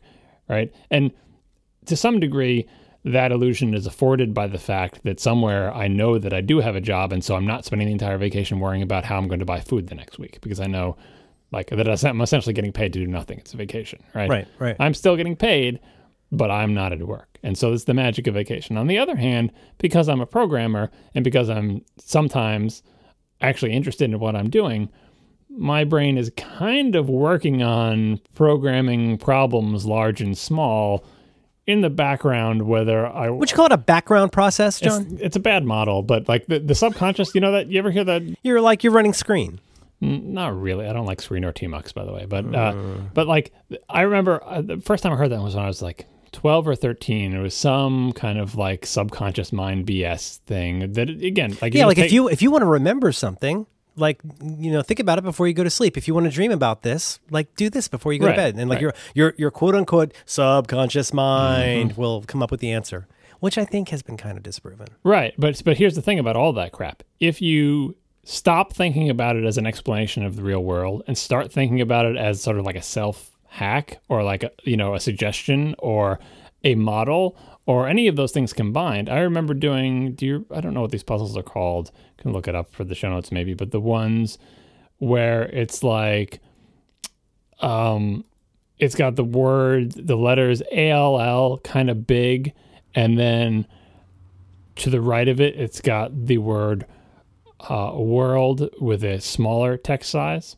And you're supposed to figure out what common, word or phrase is this picture describing. You're picturing that, and that one would be it's a small world after all because I see, but it's like almost like a rebus, so like it's visual. Yeah, whatever. I don't know what the name of it is, but anyway, there's a million of those things, and they're fun. And we used to have like little ditto sheets and printouts of them from school or whatever. And the best thing about those is like we would just do these sheets. I remember doing it on vacation. We'd have these sheets and we'd all gather around the family, and everyone would feel clever when they figured one out, and Sometimes it was hard to tell because the printouts were bad or whatever. Like someone was trying to do chip off the old block and had a block and like, calligraphy letters, but the chip was like, is that an error in printing? Oh, it's supposed to be a chip off the old block. Anyway, sometimes you get stuck on one. And there's two ways you can go when you get stuck on one of those. One is you can try to convince yourself that it is a phrase you've never heard of, which every once in a while is true, and that pisses you off. It's like, I no way I would have gotten that because I have no idea. I've never heard the phrase in his cups before, and I never would have gotten it, right? So it's like you felt like you wasted your time trying to figure something out. But sometimes there'll be someone there who knows the answer who will assure you this is a phrase that you know. Like, it's a small world after all. You've been on the ride. You've heard the song. I know but fixating on it is not making it better. Right. And so you think about it, and it's a fun, kind of relaxing thing. But the subconscious BS thing was just go to sleep. And when you wake up in the morning, the answer will be in your mind, which is mostly total BS. But the power of that suggestion, combined with the fact that your brain does crap when you're asleep. I'm totally convinced that your brain does stuff when you're asleep. Yeah. Very, very frequently, I have had that exact experience with these particular puzzles. I would, again, I'm 12 or 13. I would try to work it out all day. Couldn't figure it out. I would try to convince myself that it's a phrase I don't know, would be told otherwise. And I would believe to myself that, like, I'm going to do that thing that they said in whatever that, bogus, Life Springs program that was on television. I'm going to go to sleep. And I would Right. And I would wake up in the morning. And your vocabulary is increasing. And the answer would be in my head. Yes. Not like after a second, I would wake up, my eyes would come open, and it would like, boom, know it. And that's like the magic of like BSing your own mind about things. I don't know how we got on this topic. I think that's real. I'm like, and the thing is, I don't need a scientific explanation for that. I mean, I heard something similar a long time ago, and I wouldn't suggest this to you, except it works. Which is this, like when you're trying to remember something. First of all, I don't know, I can't explain the physiological process. You stress out a little bit, you tighten up, and you hunker down. You try to really, really, really remember. You go, oh, come on, it's that, with the thing and what I learned a long time ago is if you really want to remember something, you say the following thing to myself. I'm going to stop thinking about this, and not long after I stop thinking about it, I'll remember what it is. I don't know why, but I will. And you know what? It worked literally last night. My wife and I were watching TV and she's like, oh, Rick from The Walking Dead, he's married to the daughter of the singer from Jethro Tull. And I was like, really? Huh, that's interesting. And she goes, yeah, what's his name? Is it Ian Hunter? And I was like, oh, Jethro Tull, it's Ian. And then I said, it'll come to me. And I stopped. And 2 minutes later, I turned to her and I said, Ian Anderson. And here's my explanation for that, which is non-scientific, which is that it's not so much that there's magic happening in your mind. It's that you've agreed to stop slathering stress onto yourself. And it allows your mind to work as it wants to work without you adding all these layers of self-talk about what you should be thinking.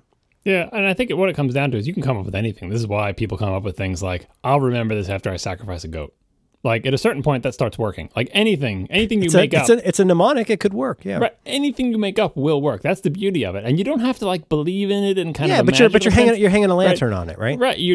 All you're trying to do is come up with a model or a pattern or a set of steps that leads you to success in this way. And it really almost doesn't matter what you do. Now, what it does matter is that, like, you say, what if what I do is I get really tense? Right. And I just like think really hard about it. Like, because you don't believe that would be useful, because you have the idea that like if I just relax and chill, whether that's true or not, because that story makes sense to you, that's why it works for you. If you believe the opposite, if you believe relaxing will make you forget things and you have to concentrate, then that will work for you. So it doesn't even matter what you think about. Like, for example, one of my memory things that I went through, and again, probably heard it somewhere or whatever, because it made sense to me mentally, that's why it works. And it's if you can't remember something, just go through the alphabet.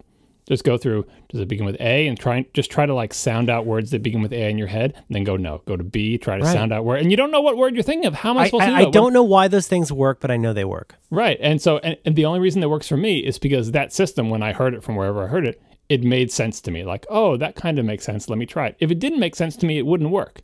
You know what I mean? So someday let's talk about my incredibly Byzantine methodology for remembering dreams. Because I don't talk about it a lot. I don't talk about it a lot because it's boring, but I'm very interested in dreams. No one wants to hear them, but I have a very interesting, complex methodology for doing this that involves a lot of this weird rigmarole and ritual, and it actually seems to work. why do you, aside from that, why do you want to remember dreams? Forget about the methodology. Why is this even a goal? I mean, just on the face of it, because I like stories. And I especially like stories that Your I dreams made. are stories? Oh, Jesus Christ, John. You would not believe what I went through last night. You have sophisticated dreams. Mine are more free association. Oh, you're kidding. You cannot believe what I went through last night. It was unbelievable. I wonder if you're synthesizing these stories after the fact. It's like a retconning the garbage in your dreams into a coherent story. Well, that's part of the system. That's part of the system. I don't want to get into it because we don't have time. We need to wrap this up soon. But like I can tell you that part of it is trying. You can't try too hard. You got to loosen your grip. And I won't get into it right now, but like it does involve like a lot of letting go. And like, I don't know what there's probably somebody like there are probably neurologists that could give us a very plausible explanation for why this is. I mean, in layperson's terms, it's like when you stop stressing about something and let your brain just do what it's good at, it will occur to you. And whatever MacGuffin it takes to do that, like do it. I think the belief that if you just stop stressing and let your brain do what you do, that is the MacGuffin. Because you believe that, that's why it works for you. You're giving me a meta model. It's just like, because that theory makes sense to you. Because the idea that stressing about it is stopping, and if you just somehow let your brain do what it's you took it and you turned it. This is your week to be, it's your week to be mean to me, and I get it. No. I do exactly the same thing. Because the alphabet thing makes sense to me, right? According to that's why it works for me. So like, it's not, you know what I mean? It's not as if what you said is, I really believe that if you just let your brain do it, it will do. We'll get the answer. Therefore, I use this technique to let my brain. It's the opposite. It's like, it's because that theory makes sense to you that it works, which is fine. Like, it doesn't really matter. All you care about is the results, right? You're right. It's a lot like faith or evolution. Well, I see your point. Not quite. Yeah. Anyway, I love those the games like that, especially as they relate to actual games like is that what they're called, the Rebus things? I like it in the context of a game because there are no stakes in that situation. But there's also modality. There's also, I don't know if that's exactly the right word, but there's like, I do believe that there are different modes of thinking. Again, another model. Thank you. But I think there are ways of like, I don't know if it's left or right brain or however you want to think about it, whatever your model is. But like, it's funny how once you get into a certain, I guess what John Cleese would call an open way of thinking, when you're in a more open and generative mode of thinking, if you can stick with it and like work that muscle, like nothing seems impossible. It's just difficult to get into and it's difficult to stay there. But like, you know, you go like, hey, you know what? I don't care how it works. I'll piss on a spark plug. Like I can make this work. So, yeah, this is interesting in a meta model way. Like this is another one of those things where this is not how I expected you to be about these things. You seem oddly sanguine about holidays and vacation. Like when you talked about like, you can't, worry about the money when you're not on vacation. And then when you're on vacation, don't worry so much about the money. Like that strikes me as like an insight I did not have about you before. Or in this case, like, it's a vacation, it's a holiday, it's this thing. You seem like weirdly relaxed about that. Well, my perception of how holidays go is probably very different than how they actually go and the experience of other people. And I do have a little bit of stress and concern about that. But I mean, I guess most charitably, you could call my experience of holiday and family things as blissfully ignorant. That's like best case, right? And I guess that's, right. I mean, that's good-ish for me, maybe bad for everybody else. And I do think about it a little bit. Like there's a certain baseline level of neuroses that is always present. I hope you've gathered that by now. That is just an intrinsic part of me. But in general, like I said, with the unhooking, that's how we got into this whole thing. Other than processing programming problems in my head, whether I can help it or not. And he's like, oh, you're not really unhooking from work. I don't really count that. I'm actually really good about unhooking. I'm really good at doing nothing. I've always said, as they say, youth is wasted on the young and money is wasted on the rich or whatever. Like, I feel like people who are like, oh boy, if I didn't have a job, I would be bored out of my mind. Maybe I'm fooling myself because there is some baseline. I think you'd be great at it. You'd be so great at it. Like I really do. I feel like it would be good at doing nothing. I can tell. Not because I would literally do nothing, but because I have an unlimited number of stimulating hobbies and interests to keep me busy forever. It's like almost like you get to take, I don't know what year, 13, 14-year-old you, like you had all the interests and all these different disparate things where like there was a limited amount of resources for the time to spend, the money to spend, the like information you could glean in the time available. I can bring all that back. You could bring that back, and you've got the resources now. You don't need all the resources, but with whatever resources you had, you could put them to good use. Yeah. You would not be sitting around going like, do I want to watch Price is Right? Right. No, like it would be like I would still have the same problem. Like even with unlimited resources, I'd be like, look, I only have a certain number of years on this planet. If I'm going to build a volcano lair, something else is going to have to be sacrificed. And I'll be doing the same calculus about like what is and isn't on the table. And again, not that I'm saying, money buys happiness and all those other silly things. And there's tons of other obligations that come with it. But yeah, like I feel like that is one of my strengths one of my strengths is that I'm super lazy and don't want to do anything. Like that I'm not one of those people who says I could never handle not having responsibilities in a job or whatever, or power over other people or anything like that.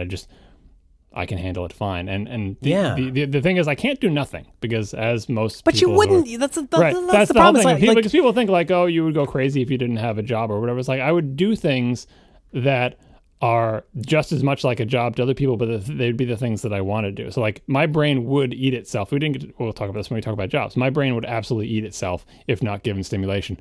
But there would be I can provide that. I don't need a job to provide that. I can provide it myself.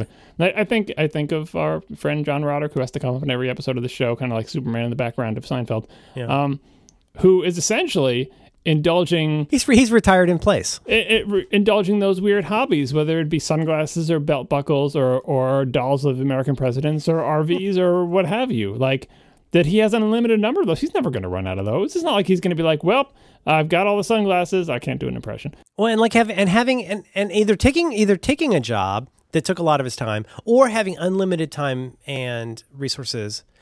Neither one of those would necessarily be a guarantee of happiness one way or another, or a guarantee of sadness. Like, that's the thing. Like, for me, it isn't like I would go, oh, I just don't know what I'd do with my time. Well, I would find something to do with my time, but I'm also open to the idea that, like, I might find another thing to do with my time. That's not what I expected.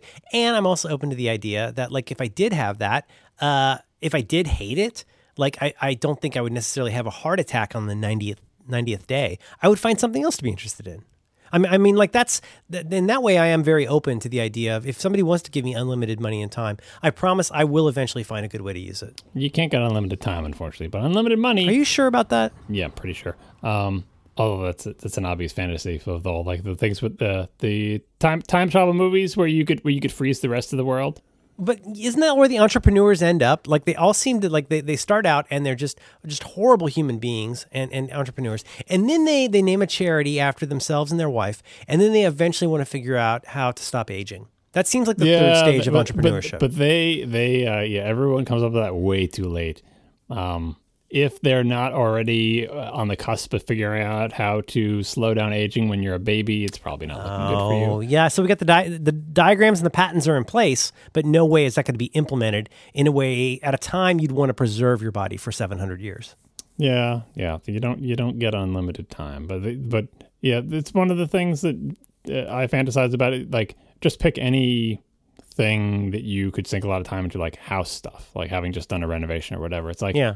If I had unlimited money, surely one of my projects would be designing the house that I want to live in and where it's supposed to be. That project is like a 5-year project, easy. Assuming you even got it close on the Imagine having a giant budget for something that's that much of a mess, though. Like, but that's the thing. You have nothing else to do with your day. Like, and obviously it's not true. That would drive you crazy. Because you've got kids, but like you just spend years in the planning and finding the site and what you want to do. More granite to worry about, John. More granite. No, but like, yeah, but this the type of thing where you don't have to worry about how well it goes because you got, that task alone could absorb like half of your remaining life. I want a Twilight Zone episode and 60 years of you in it. I think that would be fascinating. But look at a shielder. Do you really want to be around long enough that you can't remember what happened in your life? What was the time enough for whatever where his glasses break? He can't time enough at last. Yeah. Yeah. Like I feel like he could fashion some way to read. Like that's not. You think the Penguin gave up too easy? I don't remember the Penguin in that episode. Oh, it's Burgess Meredith from TV's Batman. Oh no, that's what you're going at. Yeah. No. I think they want the ending to be crushing, but it's not, because bottom line, no matter how bad your eyesight is, if you really have unlimited time, you can fashion some new device to read books. And you got time off. You'll figure that out. You got large print. I mean, come on. Oh, yeah, it's true. It's a great time to be alive. Or the Penguin. Yeah.